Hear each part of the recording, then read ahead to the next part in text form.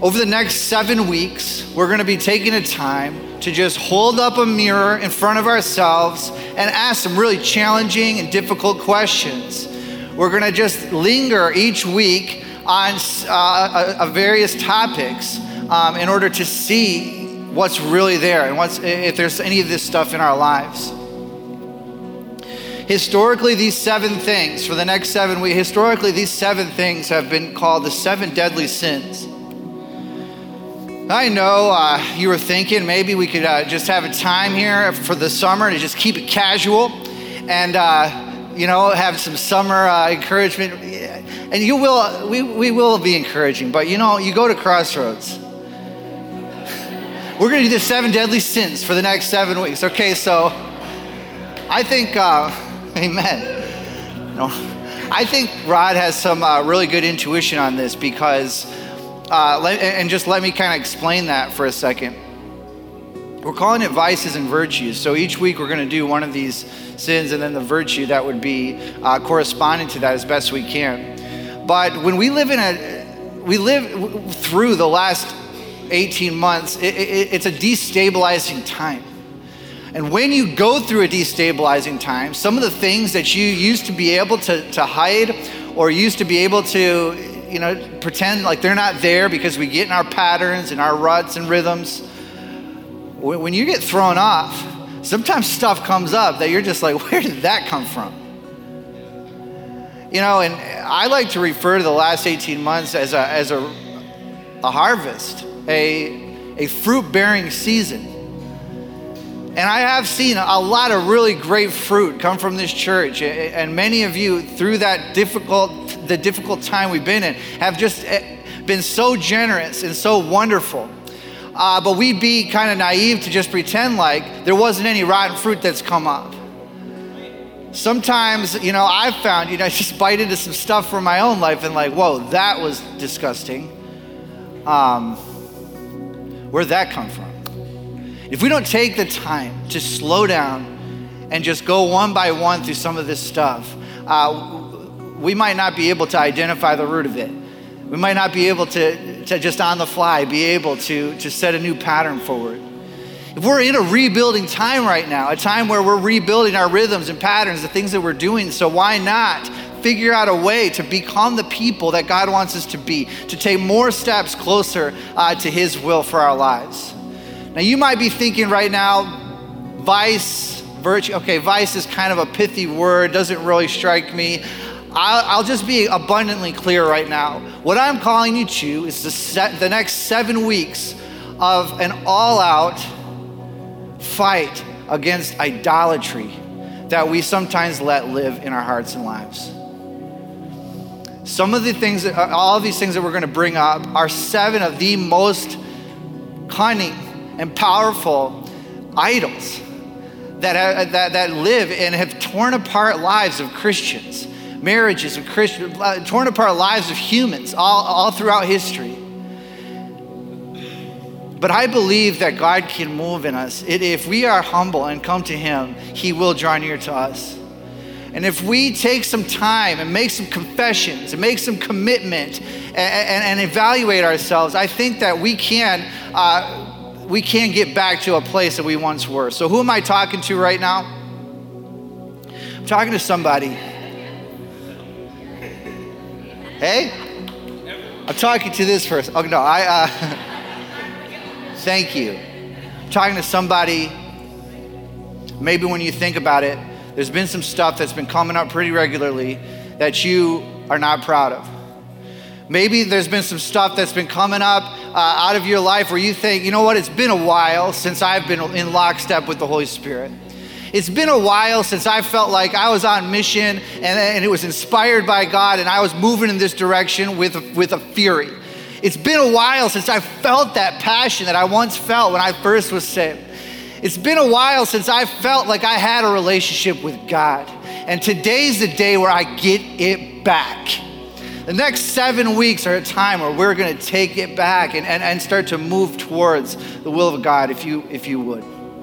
So we thought it would be wise and to just take a moment here at the beginning and just pray for each other and pray for pray for your own lives. And I'm going to ask Matt and Renee Kenny to come and lead a time of prayer for us, if you will. I don't know if you're like me.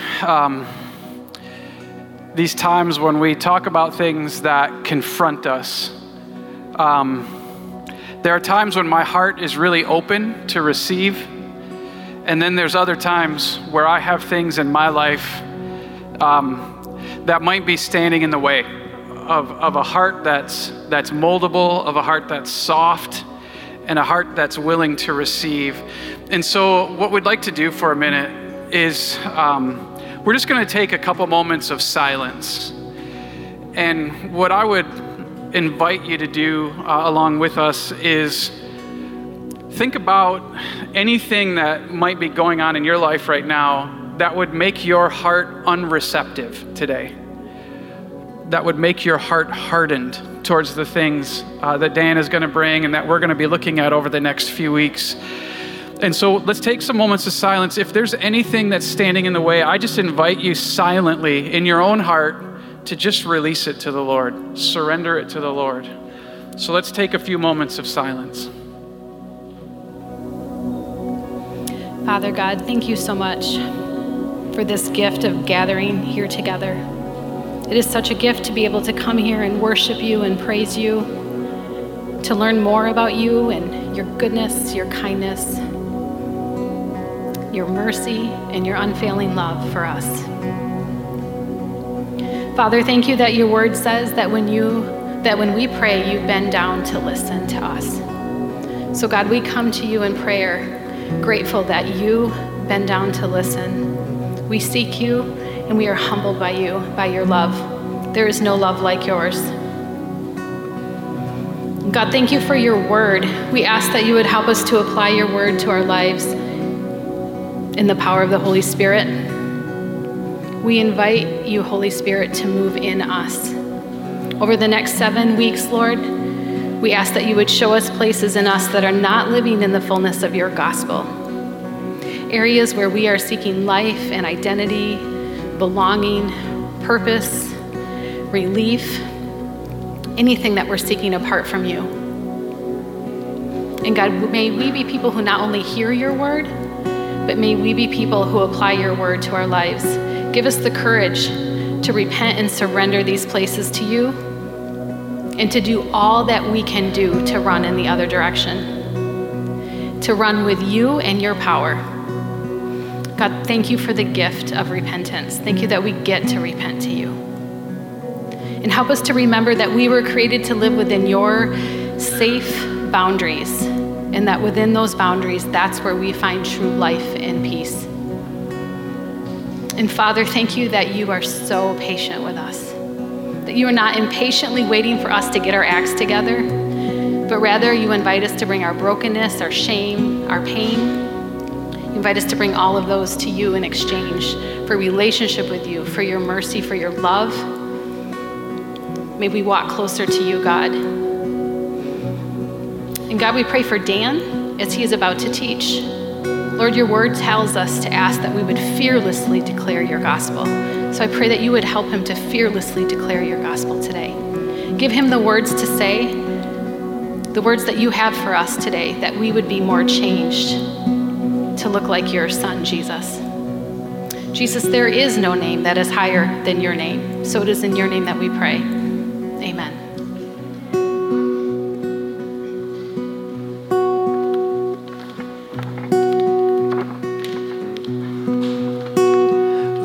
I need you, oh, I need you.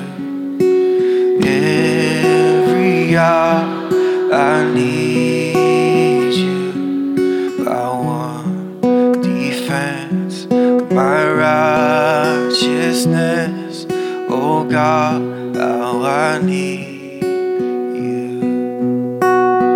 Lord, I need you, oh, I need you.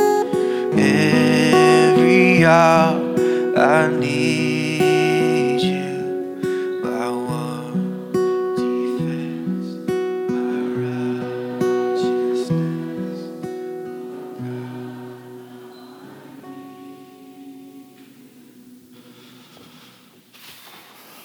Amen. Thanks, Paul. Please turn in your Bibles to Matthew chapter 20. A very popular way of going to read today a parable of Jesus, and it's a very popular way of teaching for him. And I love parables because rather than just sort of getting a statement or kind of a paragraph, parables bring us into the real world and show us sometimes some things, how things work, that we can really resonate with and can bring us to a place, a profound place that Jesus kind of wants to put his finger on.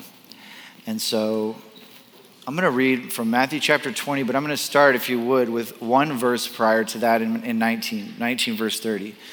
If you'd stand with me, please, for the reading of God's word. Matthew 19, verse 30. But many who are first will be last, and many who are last will be first. For in the kingdom of heaven, it's like a landowner who went away out early in the morning to hire workers to work his vineyard. He agreed to pay them a day's wage for the day and sent them to his vineyard. It was about 9 in the morning. He went out and saw others standing in the marketplace doing nothing. He told them, "You also go work in my vineyard, and I'll pay you whatever is right." And so they went.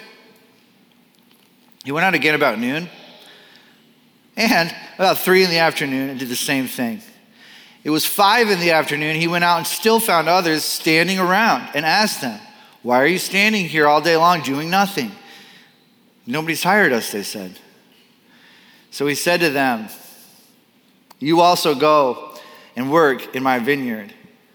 And when evening came, the owner of the vineyard said to his foreman, "Call the workers and pay them for their wages, beginning with the last ones hired, going on to the first."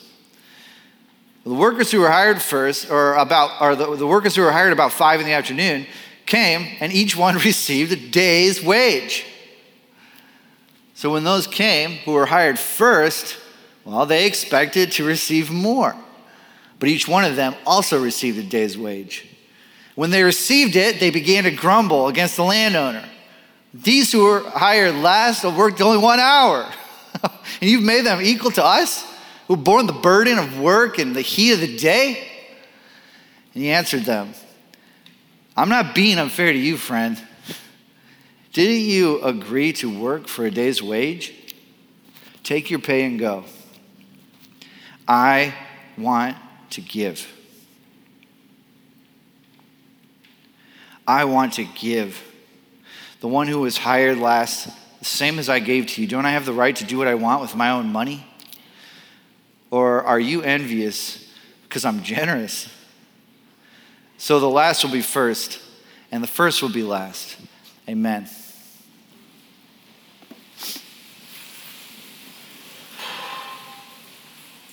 The topic for today is envy and contentment.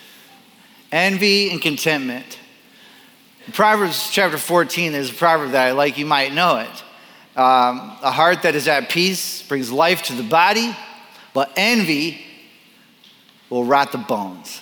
You ever heard that? Envy will rot the bones. Does anybody resonate with that? There is this thing that we can do as we start to think and compare and patterns of our mind, how it goes to work inside. It starts to get us inside out. It starts to rot our bones. So what is envy? I have kind of a rough draft definition. I'm kind of living in, I'm just trying to, I'm test driving it. Okay, so it's a stirring up of resentment for something that you don't have, or an agitation to resentment within you when you see something that you don't have. It could be anything. Literally, it could be anything. I mean, that's why it's hard to describe for me, because you don't want to just pick on people, right? And so I was asking the Lord just to help me with this, and guess what? My prayers were answered, and I was given an example about myself. Yesterday. Thank you, exactly. So get a hold of this. Yesterday was kind of a crazy day. There were 21 Thompsons at my house. Okay, Thompson is my last name. There were 21 people from my family at my house yesterday celebrating my daughter's birthday. 5 of them were bit by my dog. I mean, it was intense. My dog never bites anybody. That's what's going on. Oh yeah, we're gonna just have a casual time together. No, we're doing house projects now. We've got wires, we're wiring around. It was crazy. Well, of course, we go to Lowe's like 5 times because you buy the wrong thing. You have to go return it. You guys know what I'm talking about. Then you gotta get the right thing. My brother and I, and he'll vouch for this, we're driving and I'm talking, being myself, and I'm observing the car in front of us. This isn't a driving analogy. For all of you calling me out about that, this is a driving preface. The truck in front of us is kind of a cool late 80s F-250. I kind of like it. It's a 2-tone. I'm like, good for this guy. He's going to Lowe's too. So I'm going to talk to him when we park because that's the way I am.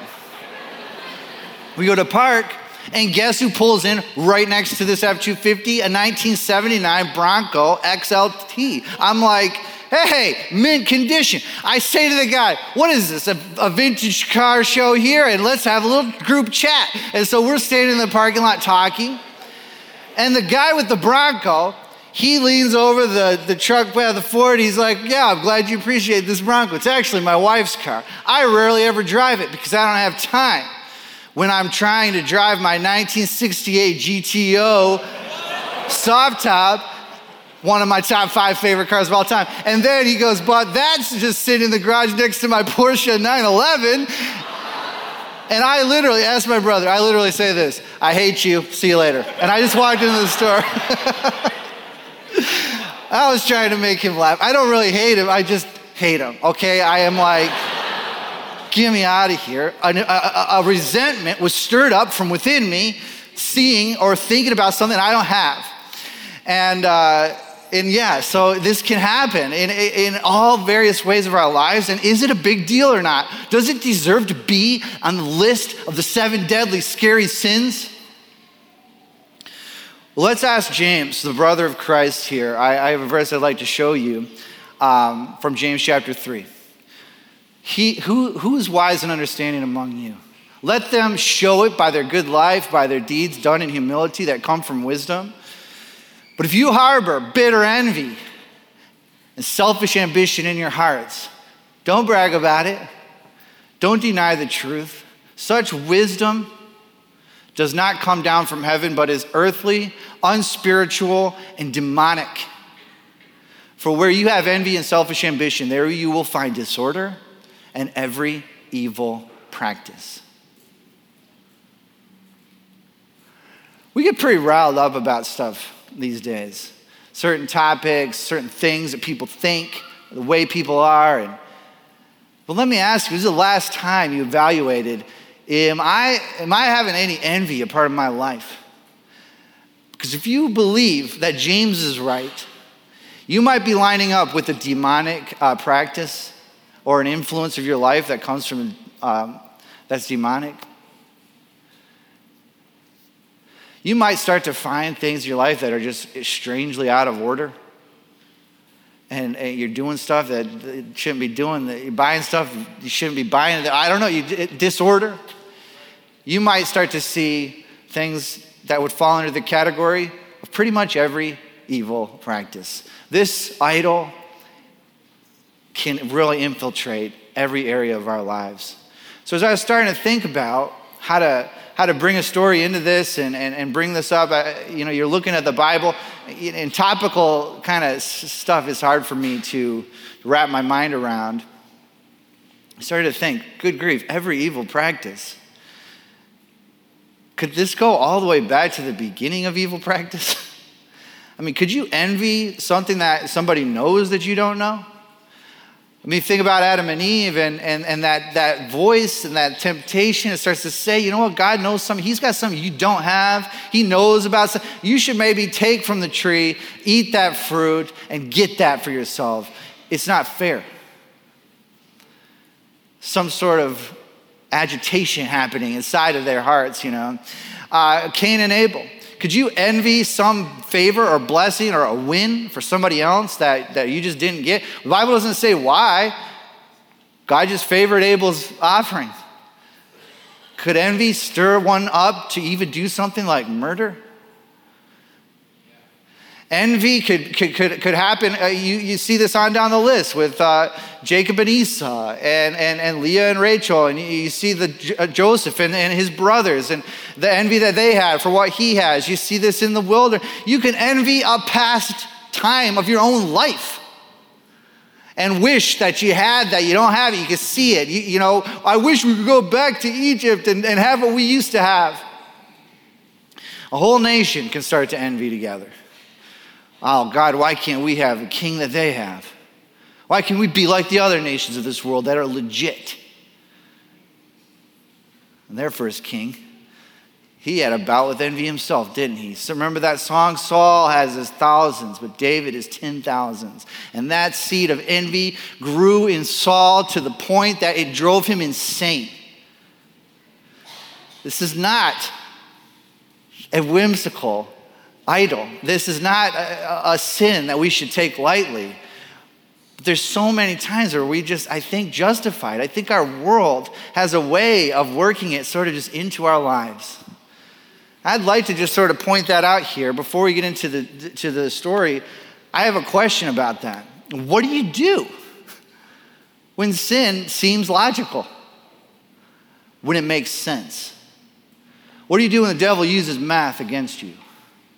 Starts to talk in your ear and add up things that you should have that you don't have, or start to point out certain things and say, hey, you know, what about this? If you would have been this, you'd have got this. What do you do when it just starts to feel right to do the wrong thing? When you start to justify this? I think that this sin, it can tear apart, it can tear the joy out of our lives. I think that it can cause us to think all kinds of dysfunctional things about our identity and our self-worth. And it can take us as far away as possible. It can carry us away if we let it in. So I'd just like to present you with that and let you chew on it a little bit as we go. Matthew 20. Can't get to Matthew 20 without going to Matthew 19, I don't think. That's why I read that last verse of Matthew 19. Luckily, Tim Bassett read Matthew 18 last week, like we planned it, but we didn't. If we were, good. That's good. That's what good looks like. I mean, wow. But we didn't. And so just remember, Tim read from Matthew 18, and Jesus, at the end of that reading, he makes a huge shift. He leaves Galilee, and he starts to travel to Jerusalem. He goes down the Jordan River, and he banks west, to go up to Jerusalem, to go to the cross. And here he stops in Jericho. Now this is a famous stop in Jericho. There's tons of stories that happen here. I mean, one of the parables in my top 5 faves, the parable of the 10 talents and the ruler who goes away to become king. He heals some blind people in this pit stop here. One of them, we know his name is Bartimaeus. You remember the blind man, Bartimaeus, who was calling out for Jesus, the son of David, to have mercy on him. And then there's this other pretty popular story where some of the people in the Gospels call him a rich young ruler. Or what Matthew calls him, just a rich guy. And Matthew brings this rich guy into the story. He comes before Jesus and he says, hey, what must I do to inherit eternal life? And Jesus starts talking to him about what is good. And there's a prayer in the Jewish tradition that just calls God the good, Hatov. He is the good, and where does good come from? And why don't you do the word of the one who is good? Those are good things. And the guy's like, no. I'm not talking about Bible verses. I know what the Bible verses say. I have done all of these things since my youth, and he wants some assurance. And I'm not trying to read in too much to what this conversation was, the reason behind a lot of this, because it doesn't say, and I'm kind of just living in it. But that's hard for me, because I've never been mistaken for a wealthy person. And so I'm not going to presume to know all the motivations, the ins and outs of this guy's psyche. But it looks like he's really wanting to get some assurance, and he thinks he can get it. And I think sometimes this exists in the lifestyle of people who are of means. Sometimes it's just like a yes. There will be a yes there. I know how to get it. I need something, and I'm gonna get. I'm not saying he's bribing Jesus, although I don't know. Maybe he would have if he could pay for some sort of assurance somehow. I don't know, but I'm not gonna put that on him.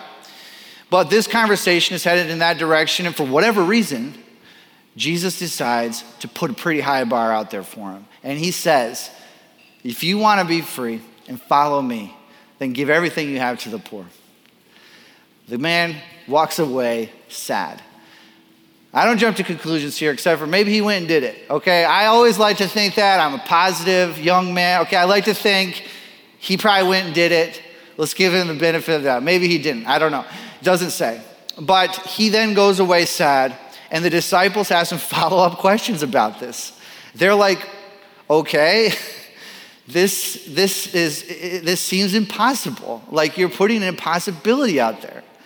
And I'm thinking the same thing. Every time I read that story, I'm like, good grief. I don't want to be around when Jesus eats that for breakfast, because whatever happened that afternoon, that seems pretty harsh. I don't even have that much stuff. And I would hate for Jesus to say, Dan, this is what you got to do. I like to just sort of interact in my heart with God. Sometimes I'm just like, isn't that just a little too much? Couldn't you just have met him halfway and like said, just tithe more, or like be more generous and be a part of my group, or something like that? Why did it have to be so dramatic? And and each time this story comes up, I am confronted with the same answer. No. I'm not gonna make it easy for him. When Jesus perceives that somebody is trapped by something, and the claws of something are in this person, he's not gonna be nice about it. He will be ruthless and say, whatever it is, if you've got competition in your heart, Jesus will not be roommates with it. He is not going to share the throne of your life with something that you're that connected with. And so he calls it out. Whatever it might be, upward mobility or new status or respect or comforts, he'll say, this is what you need to let go of to be free. And he calls him forwards in this. So Peter goes for some validation here, I think, and says, well, Lord, we've left everything for you, right? Like, this is good. And Jesus affirms it and says, anybody who doubles down on me here, anybody who leaves stuff for me here, I will meet them in the age to come and double down on them. I will bring them 100-fold. And then he says the line, for the first shall be last, and the last shall be first. Now, what does that line mean? Okay, this is something I've been wrestling with for a while, and I really want to understand it, because it's a very popular line, if you're running in the circles of the Gospels. This is something you've heard before, probably. The last shall be first, the first shall be last. And I want to know, why did Jesus say that line in the train of this story? You can't really blame the guy, the wealthy man, for being the way he is. I mean, he lives in a world that we all live in, where you're trained to try and get as much influence and money as you can, and try and also kind of do that while being a Christian too, and try and accumulate this stuff. And that's something that a lot of us sort of just accept. Yes, that's a good thing. And I'm wondering if there's something behind the assumptions here about how we're supposed to be, that Jesus is looking at and saying, I'm going to start to tell you, don't just assume the way that the world says to do leadership, the way the world says to do finances, the way the world says to do things is always going to be the right thing for the Christian in the kingdom of heaven. Actually, sometimes it might look like completely upside down. That line connects to this parable, and I know this because of a fancy word. An inclusio. Huh? That's a nice, fancy. Is that Italian? Or no, maybe Latin? Inclusio simply people of my ilk refer to this as a sandwich.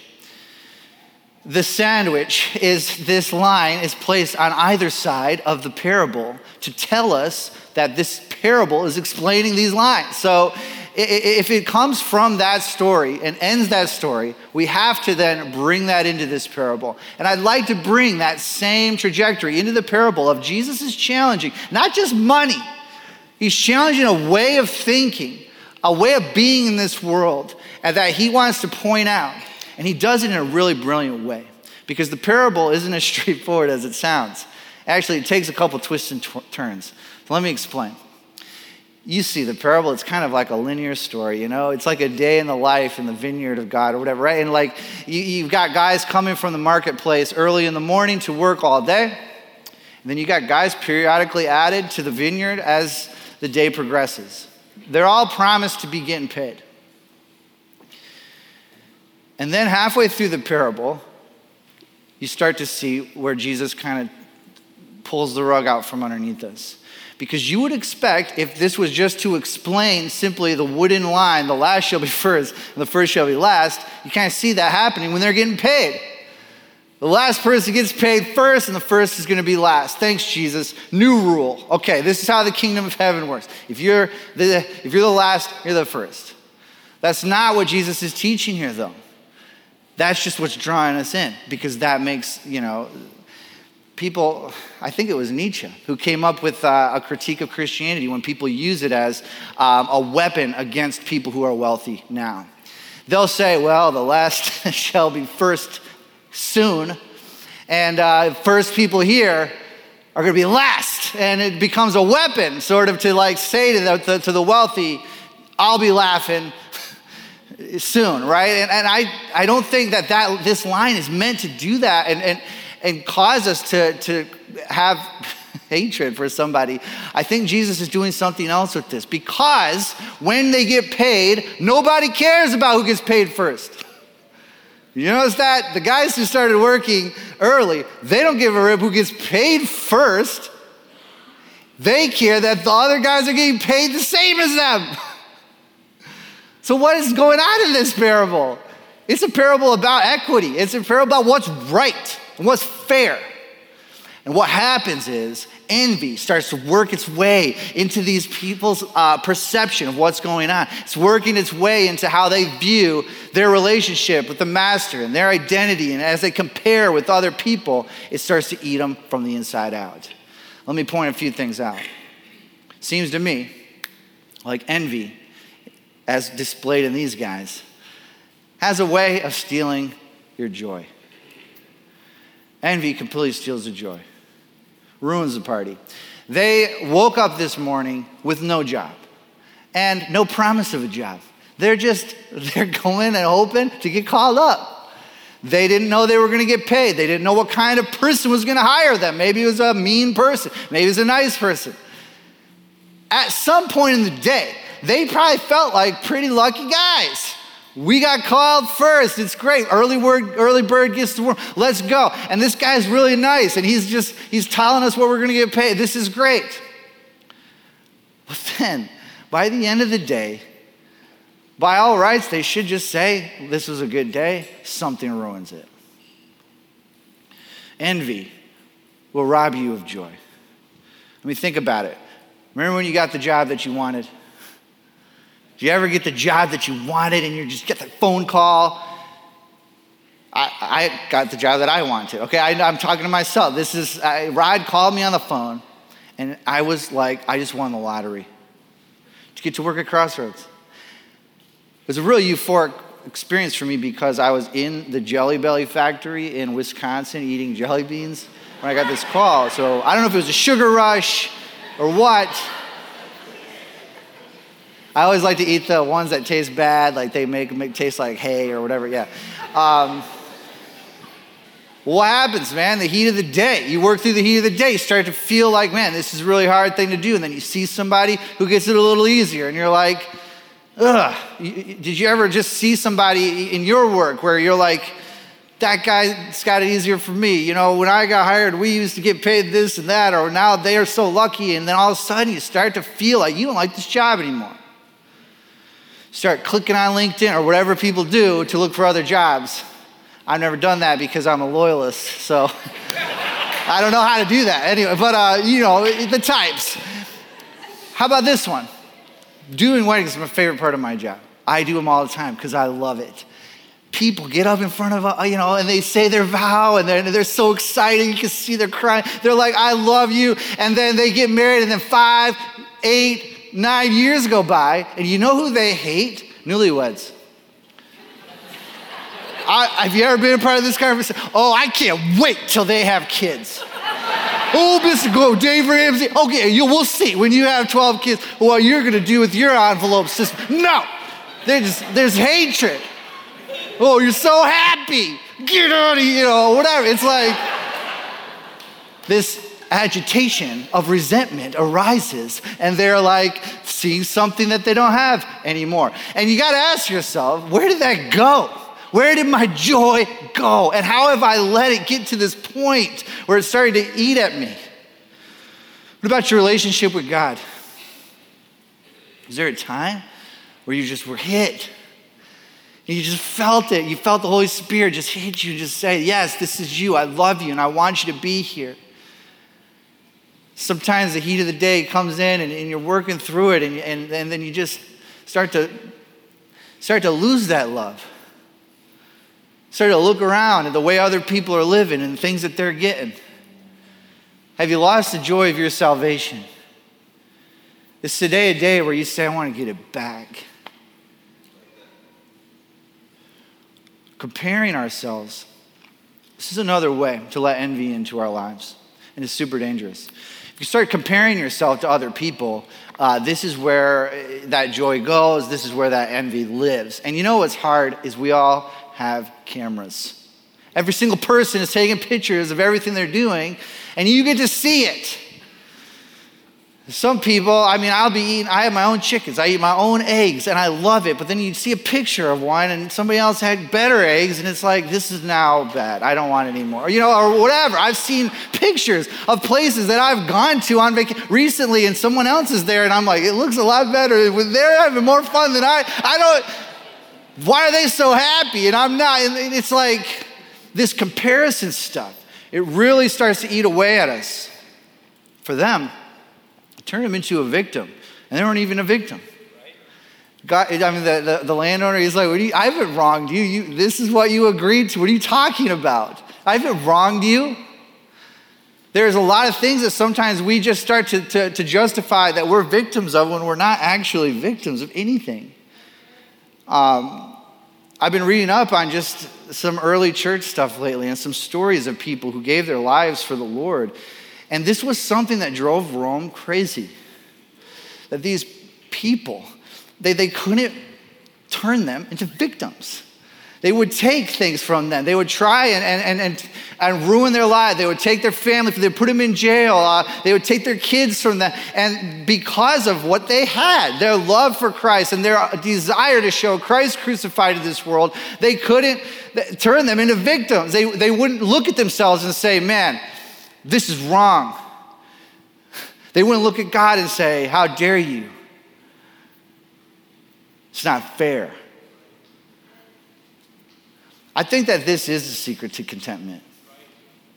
If you have a vision that's so powerful and stunning to you, like Christ crucified, and you look at that and you're like, this is it. I see that and I want my life to be hidden into that, like the Apostle Paul. I no longer live, but Christ lives in me. He says stuff like, I have suffered the loss of all things. I'm letting it go. You're able to stop being so concerned with the stuff that we had to keep and hang on to and enjoy because you see that. And here's the other side of it. When you do that with Christ crucified, a peace from the Holy Spirit comes to your life. And that peace sustains you as things come and things go. If we can get to that place of vision and peace, we'll start to walk away from living a life of envy and a life of constant comparison. When we start to compare, we lose our identity. This is where it gets real. When we start to compare, we start to lose our self-worth. That voice comes to the back of our heads and says, if you had that, then you would be valuable. But you don't. If you looked like that person, you'd be way more lovable. It's not fair. That person eats Krispy Kreme all day, and I just look at the sign and gain 5 pounds or whatever. It's not fair. Why am I not made that way? Why can I not have that thing this person has? And it just begins to really guide and drive our lives. So today,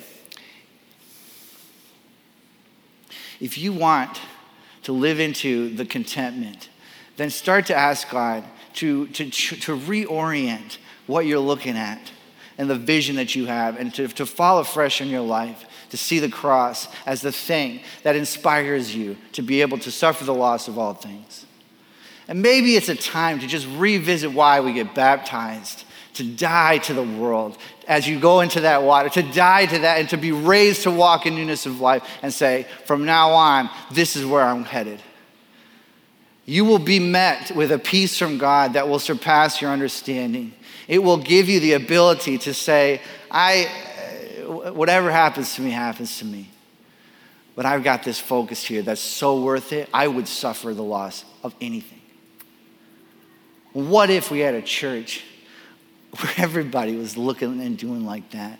What would the world, it would be just as enigmatic as it was in Rome. What are these people doing? They have a peace to be so generous and loose with the things that we're all just fighting for. This is how the last shall be first and the first shall be last works. Jesus takes a paradigm that the world lives in and says, I'm going to turn it upside down through my power and through who I am. Because the rest of the world is going to tell you, there's not enough blessing to go around. There's not enough money to go around, and you can't be getting paid what I should be getting paid. I should be getting paid more than you. That's the way the world is going to tell you. If that person wins, since there's a limited amount here, you lose. If they win, you can't celebrate a victory that somebody else has. That's a threat to you. And the one thing that is just so justifiable in our world is to accumulate for my family and myself as much as possible. And we just look at each other and think, you're a threat to me if you win. But in the kingdom of heaven, Jesus says, you know what? You guys have been casting your net on that side of the boat for far too long. And there are not enough fish in there, you're right. But if you would trust me and cast it to the other side, I want to show you what I can do. And I want to show you what I can give. And when that landowner says to those people, I want to give. I just want to give. I hear the voice of God just speak right to my heart. I want to give to them from my abundance. You all are living in a story of lack. I want to welcome you into a story of abundance. A story that says we have enough to go around. A story that says we have the resurrection power at work inside of our lives as we sacrifice for one another. And see what I can do with 5 loaves of bread and 2 fish. See what I can do with a little bit, like the faith of a mustard seed. For the first will be last and the last will be first. And the way that the world thinks is going to be turned upside down. And when they look at you, it's going to be like light glowing in the darkness, where they live in a place that's just so starving. They see you and they run towards it for life. If you're with me on it, let's just take a moment and pray through some of this stuff and see if we can give the Holy Spirit the scalpel and do some work in our lives.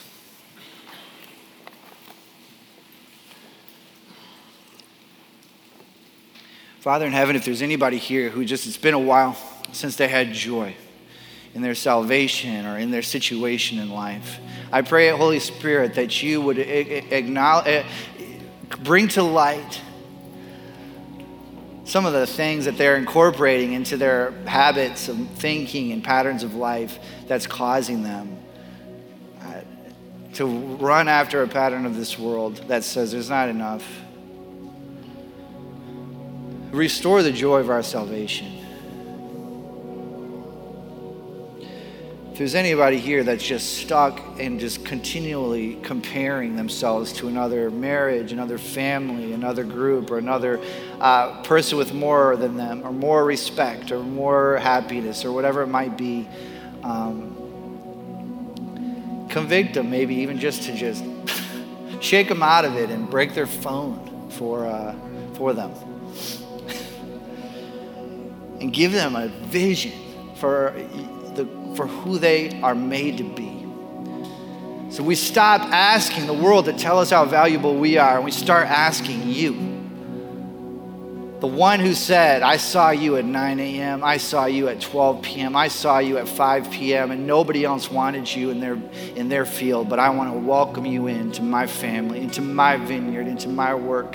And there's plenty to go around here. We thank you for giving us your peace as your sons and daughters to be able to live in this world as content as can be.